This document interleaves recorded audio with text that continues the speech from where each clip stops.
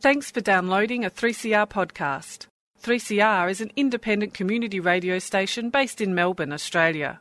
We need your financial support to keep going. Go to www.3cr.org.au for more information and to donate online. Now stay tuned for your 3CR podcast.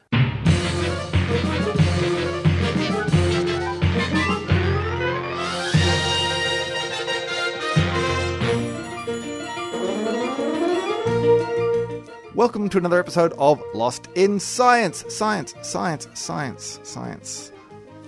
science. effect? Is there an echo in here? There is an echo in here. There isn't just an echo here, it's just the science is repeating on us. Not in a bad sort of gastric way either. My name is Chris, and I am going to be talking about science today. I'm going to be talking about some problem species, a couple of problem species in Australia, and what they are and what's being done about them, what can be done. I'm going to be looking at carp, which Barnaby Joyce is going to infect with herpes, and I'm going to be looking goldfish. It's beautiful.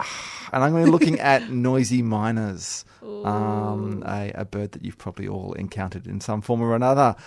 Manisha, what do you got for us today? Today I'm going to be talking about very large fires and the weather patterns that they could create. Great.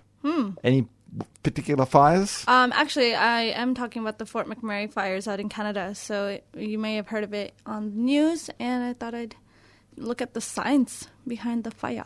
Great. Fire science. Stu? I am going to be talking with Professor Paul Fisher from La Trobe University about a new blood test that they've developed to detect Parkinson's disease earlier than they've been able to before. So it's a bit of a breakthrough from local scientists. Wow. Fantastic. Great. Well, on with the show. Yes, you are listening to Lost in Science. My name is Chris, and look, Australia has a lot of biodiversity, a lot of native species. We also have a lot of introduced species that cause trouble, and various other disturbances of the environment. And so we have a lot of control. I guess you know a lot about this sort of stuff, Manisha, about things you have to do with the ecology. And I'm going to talk about a couple of problem species today. So pretty much every domesticated species has gone feral in Australia, pretty much. Oh, yeah. That's fairly common. But I'm going to talk about a couple of problem species. One of them is an introduced. One of them is a native species. So kind of different situation slightly. But, you may have seen, we have got an election underway at the moment where we have two parties kind of competing for... Well, there's other parties, more than just two. But one of them is the Coalition, and one of the policies that they announced, well, it wasn't really a policy, it was an initiative that they announced at the beginning of May, is the control of carp. Deputy Prime Minister Barnaby Joyce was there talking about disgusting bottom-dwelling, mud-sucking creatures, trying to do a bit of a joke about the opposition, but in fact he was talking about Serpentis carpio. This is the same species as your ornamental koi. And stuff. Goldfish and that sort of thing. They are an invasive species, of course, in Australia. They don't belong here. They have been particularly damaging to the Murray-Darling Basin, where they have done stuff like, competed with native fish. They stir up the mud because they are bottom-dwelling, mud-sucking creatures. So they stir up the mud and they make the water all kind of cloudy, and that hurts the vegetation and causes a lot of other problems as well. So they are a damaging species. No one knows exactly how damaging. Barnaby Joyce has his own opinion, but we don't necessarily believe everything he says, I guess. But they have committed $15 million with a program to control them by releasing a virus, the Cyprinid herpes virus 3. This has been dubbed Carpageddon. I don't know why they didn't call it Carpies or something like that, or Kerpies. I don't know, but Carpageddon sounds going a bit far. So, it is an interesting concept. This is a disease that was discovered in Israel in 1998. It's very contagious, though it's spread rapidly through Europe and Asia and has damaged the industries there. Oh, so we thought, hey, why not try it out here? Well, no, because there they like carp, A lot of places they eat carp or they're ornamental, this sort of things. Whereas in Australia, it was like carp are a pest, so it's like... they didn't want the virus. We said, we'll have it. We want to control the carp. Oh, yeah, great. Yeah. Good on us. So it doesn't affect other fish species? Look, it has been tested quite a bit. Apparently it's a very specific. The type of virus is quite specific. It is a type of herpes virus, but it's specific to that species and is very unlikely to jump to other species. Of course, that is something you have to monitor. But there are concerns about this. Every time there is kind of a biological control, people do get concerned. Because it's all tested in very controlled ways, and then nature's not very controlled.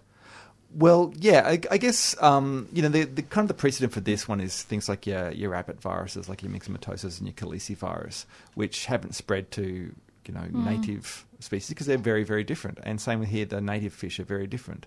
There are some problems though that kind of beyond that.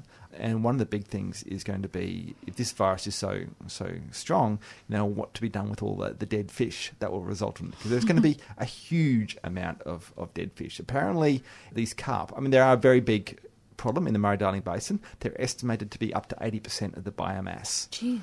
Which gives you an idea of the scale of the problem, but also gives you an idea of the scale of the dead fish that would have to be cleaned up if this virus is released.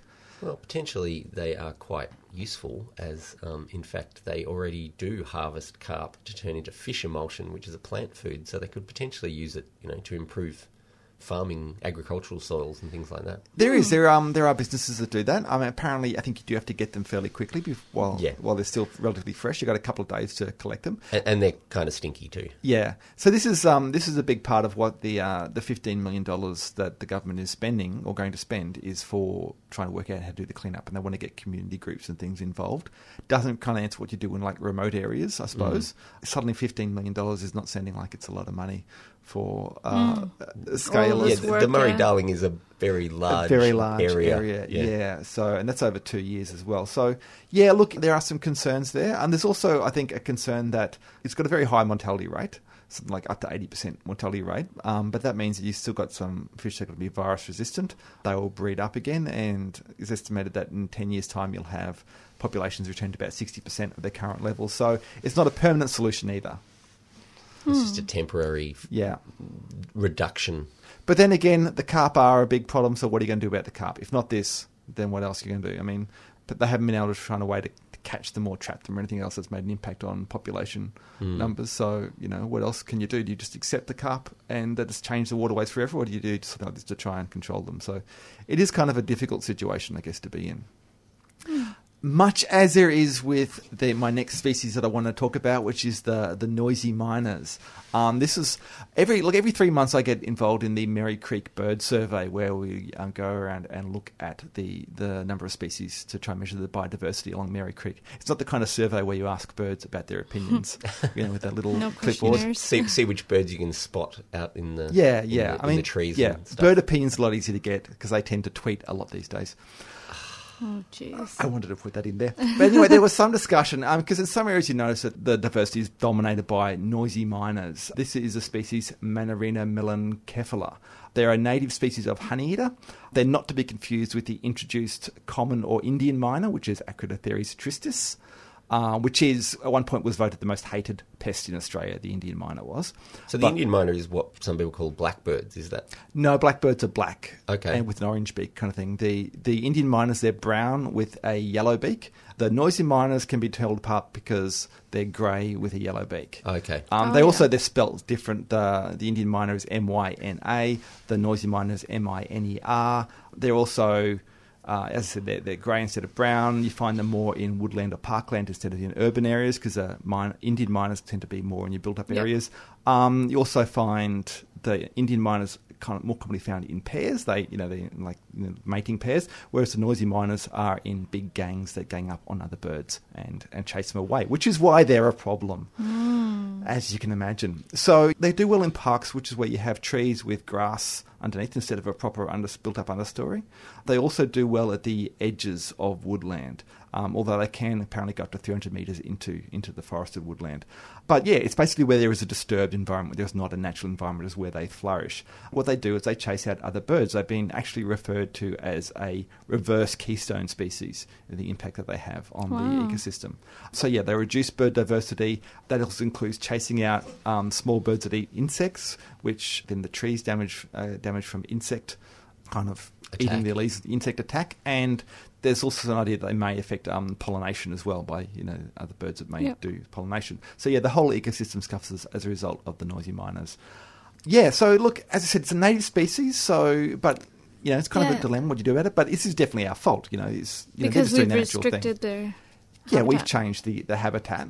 It's not just when we clear woodland, but also sometimes when we revegetate, if we don't revegetate properly, then it encourages the noisies. So what happens is you might get some plants like, this has been seen in bull oak woodland. Bull oaks are an ironwood, native ironwood.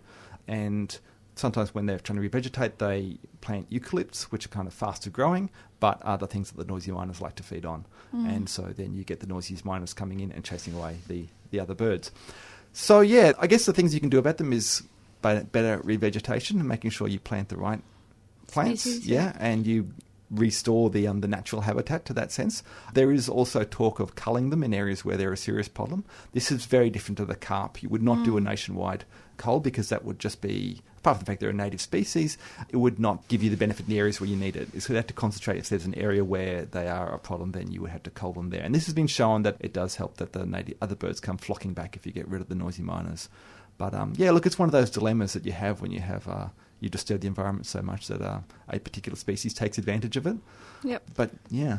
I guess, introducing some kind of anti-bullying program's not going to work with birds. Look, yeah, they don't. They tend not to listen. I mean, the noisy miners, they just talk over everything. They won't listen to that. But yeah. So there you go, noisy miners and carp, two species to watch out for.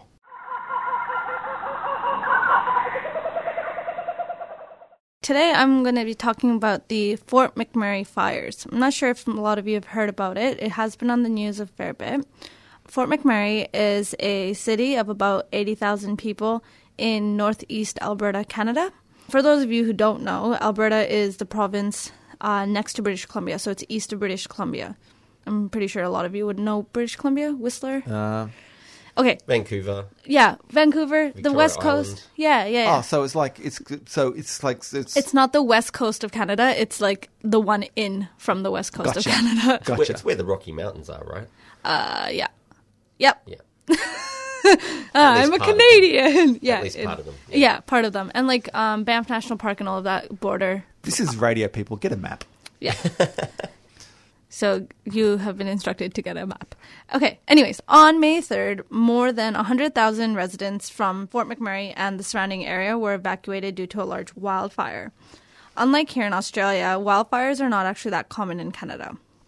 This evacuation was actually the largest recorded wildfire evacuation in Canadian history, and about 1/5 of the homes in the city are reported to be destroyed in the fire.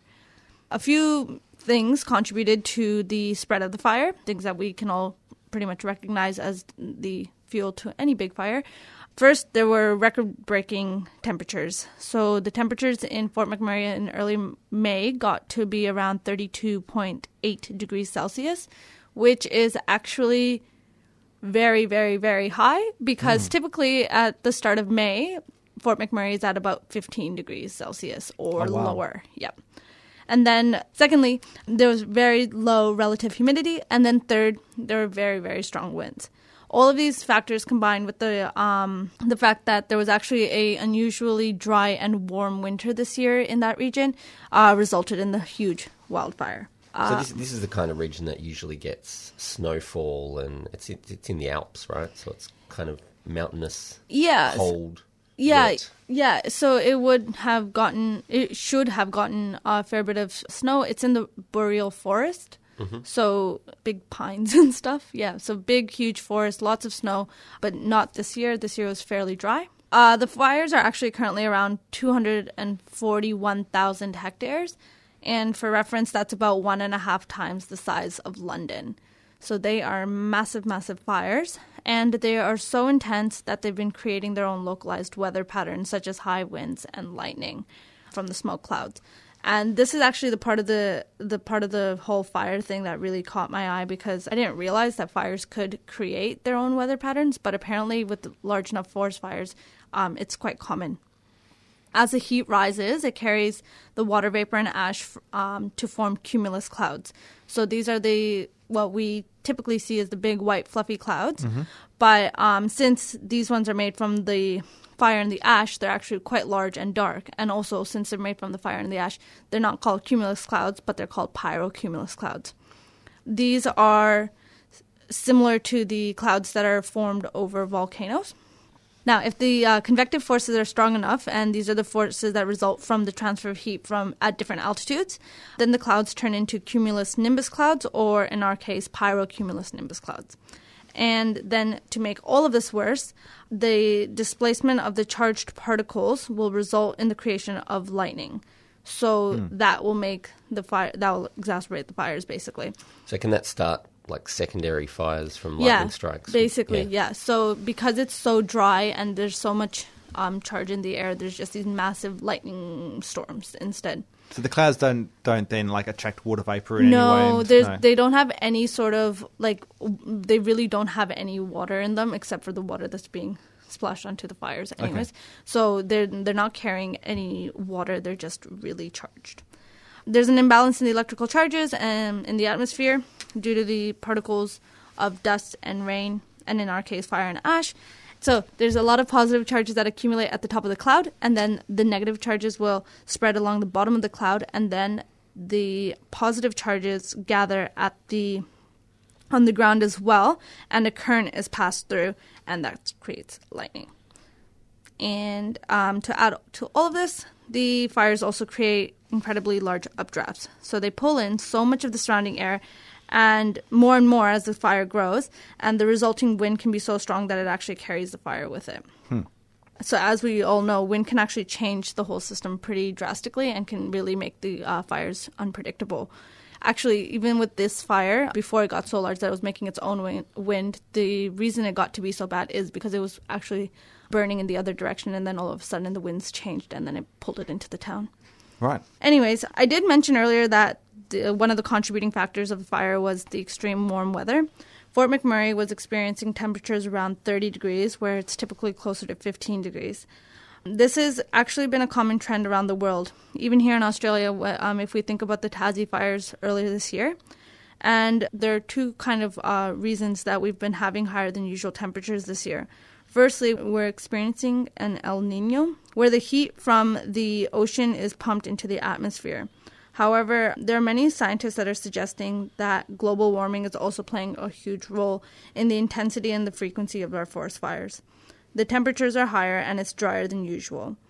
At present, our forests are helping to offset most of our greenhouse gas emissions, but if we continue to lose more forests, we can be in a dangerous spot as the carbon locked away in the forest actually enters the atmosphere and makes the heating even more intense. Scientists are predicting that we've just embarked on what the future will look like in terms of fires.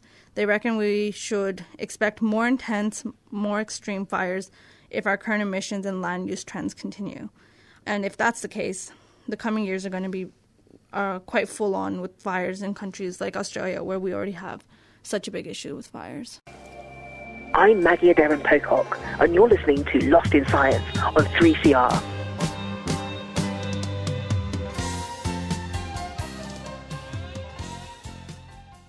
Okay, so I've got Professor Paul Fisher from La Trobe University on the line. Paul, how are you going?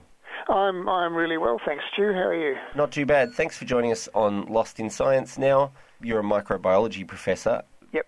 And you've been working on Parkinson's disease. I guess the first question people might have is, what is Parkinson's disease? I thought you were going to ask a different question. I thought you were going to ask what a microbiology professor would possibly be doing working on Parkinson's disease. Well, that's also a good question. We can start with that if you like. All right, I will. So we've been working for many years, actually, on a microorganism that has the same kinds of cells that we have, in the sense of having proper chromosomes and nuclei and so on. And that includes in it some compartments, some tiny little compartments called mitochondria that make the energy for cells. They make about 95% of the energy that we use in our bodies, and these little microbes have the same kind of structure in them doing the same kind of thing. So it's basically belonging to the same group of organisms, that is everything that's not bacteria. And as a consequence, you can do nasty things to it to find out about how mitochondria function and what they're important for in cells. So they're a bit of a model for how human cells operate. That's right, yeah. Right. And they're useful for that purpose as a model system, they're called, because, as I said, you can manipulate them genetically, you can mutate them at will, and nobody cares. There's no ethics problems either. And you can do things quickly because you can grow them cheaply and fast in the lab. So we started studying diseases of the mitochondria many years ago using this organism. In fact, we had the first mitochondrial disease model system studying mitochondrial diseases back in the early 90s with this organism. And because many of the common neurodegenerative diseases like Parkinson's disease and Alzheimer's disease are believed to also involve mitochondrial defects, we wanted to then move on to study those diseases, and we've been doing that as well. And at the same time, we also wanted to try to find out if the things that we were discovering using this very simple model organism were actually true in human cells with people who actually have these diseases. So that's how we got into the Parkinson's disease stuff, trying to find out if in human Parkinson's disease patients we could see the same kinds of things that we were seeing in our model organism. Okay, so what effects does Parkinson's have on humans? The most obvious thing that people notice and they associate with Parkinson's disease is problems with movement. So there's often a tremor starting often on one side of the body. Could be the hand, for example. There can be difficulty initiating movements, again starting mainly on one side of the body.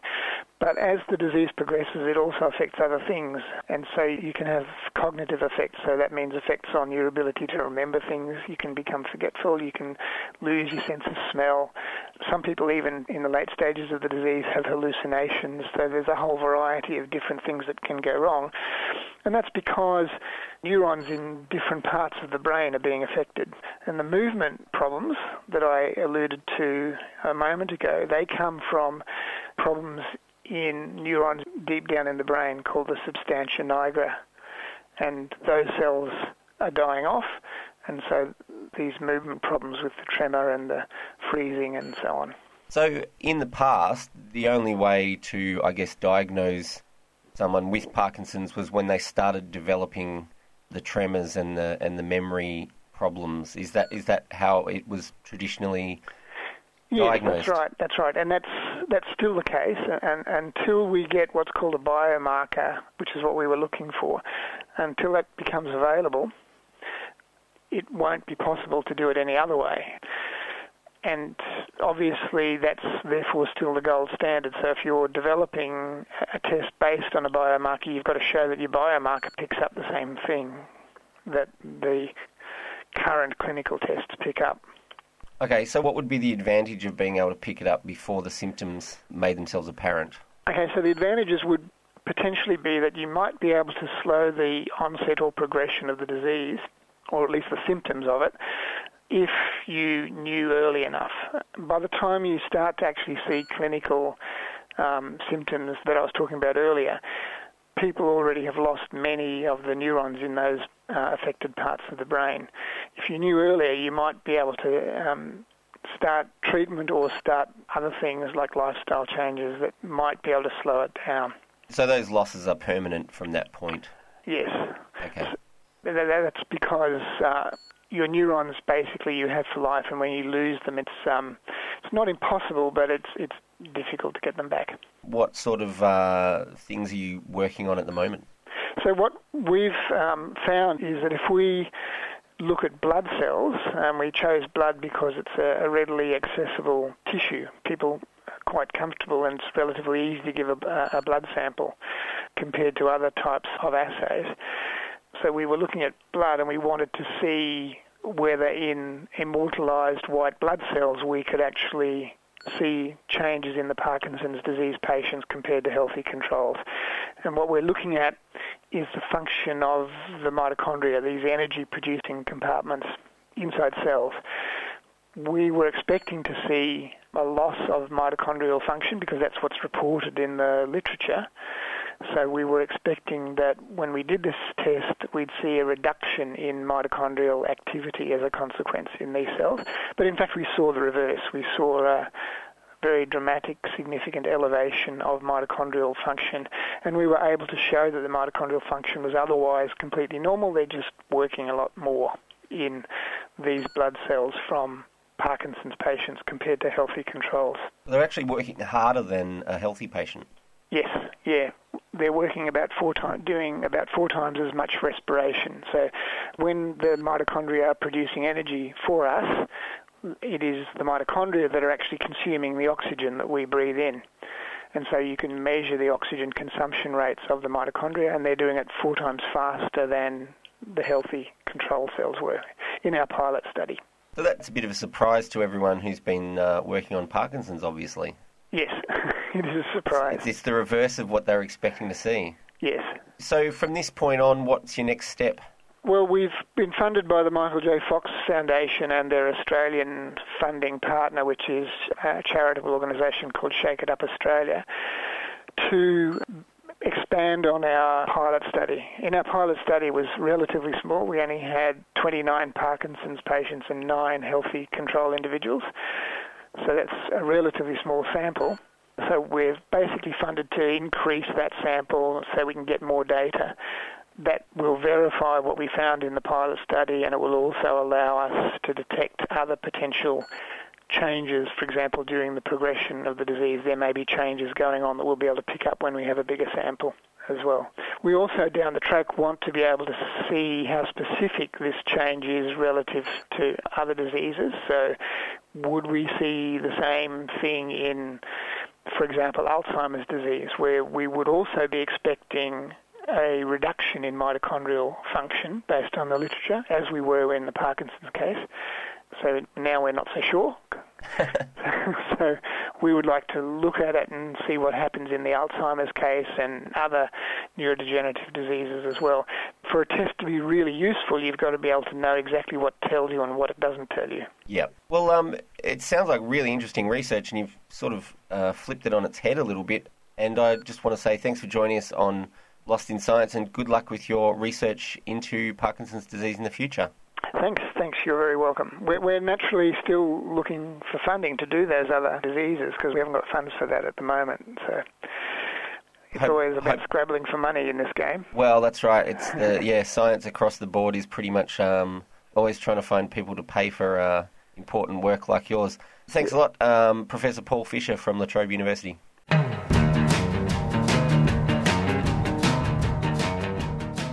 That's all we've got time for on this episode of Lost in Science. Thanks for tuning in and joining us. Lost in Science is recorded at the studios of 3CR in Melbourne and broadcast across Australia on the Community Radio Network with the financial assistance of the Community Broadcasting Foundation.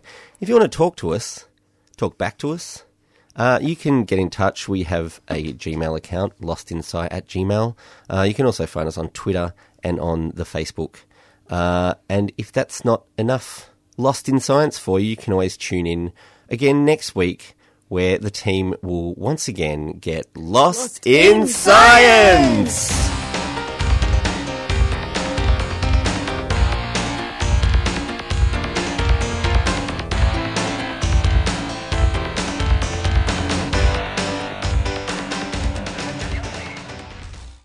Thanks for listening to a 3CR podcast. 3CR is an independent community radio station based in Melbourne, Australia. We need your financial support to keep going. Go to www.3cr.org.au for more information and to donate online.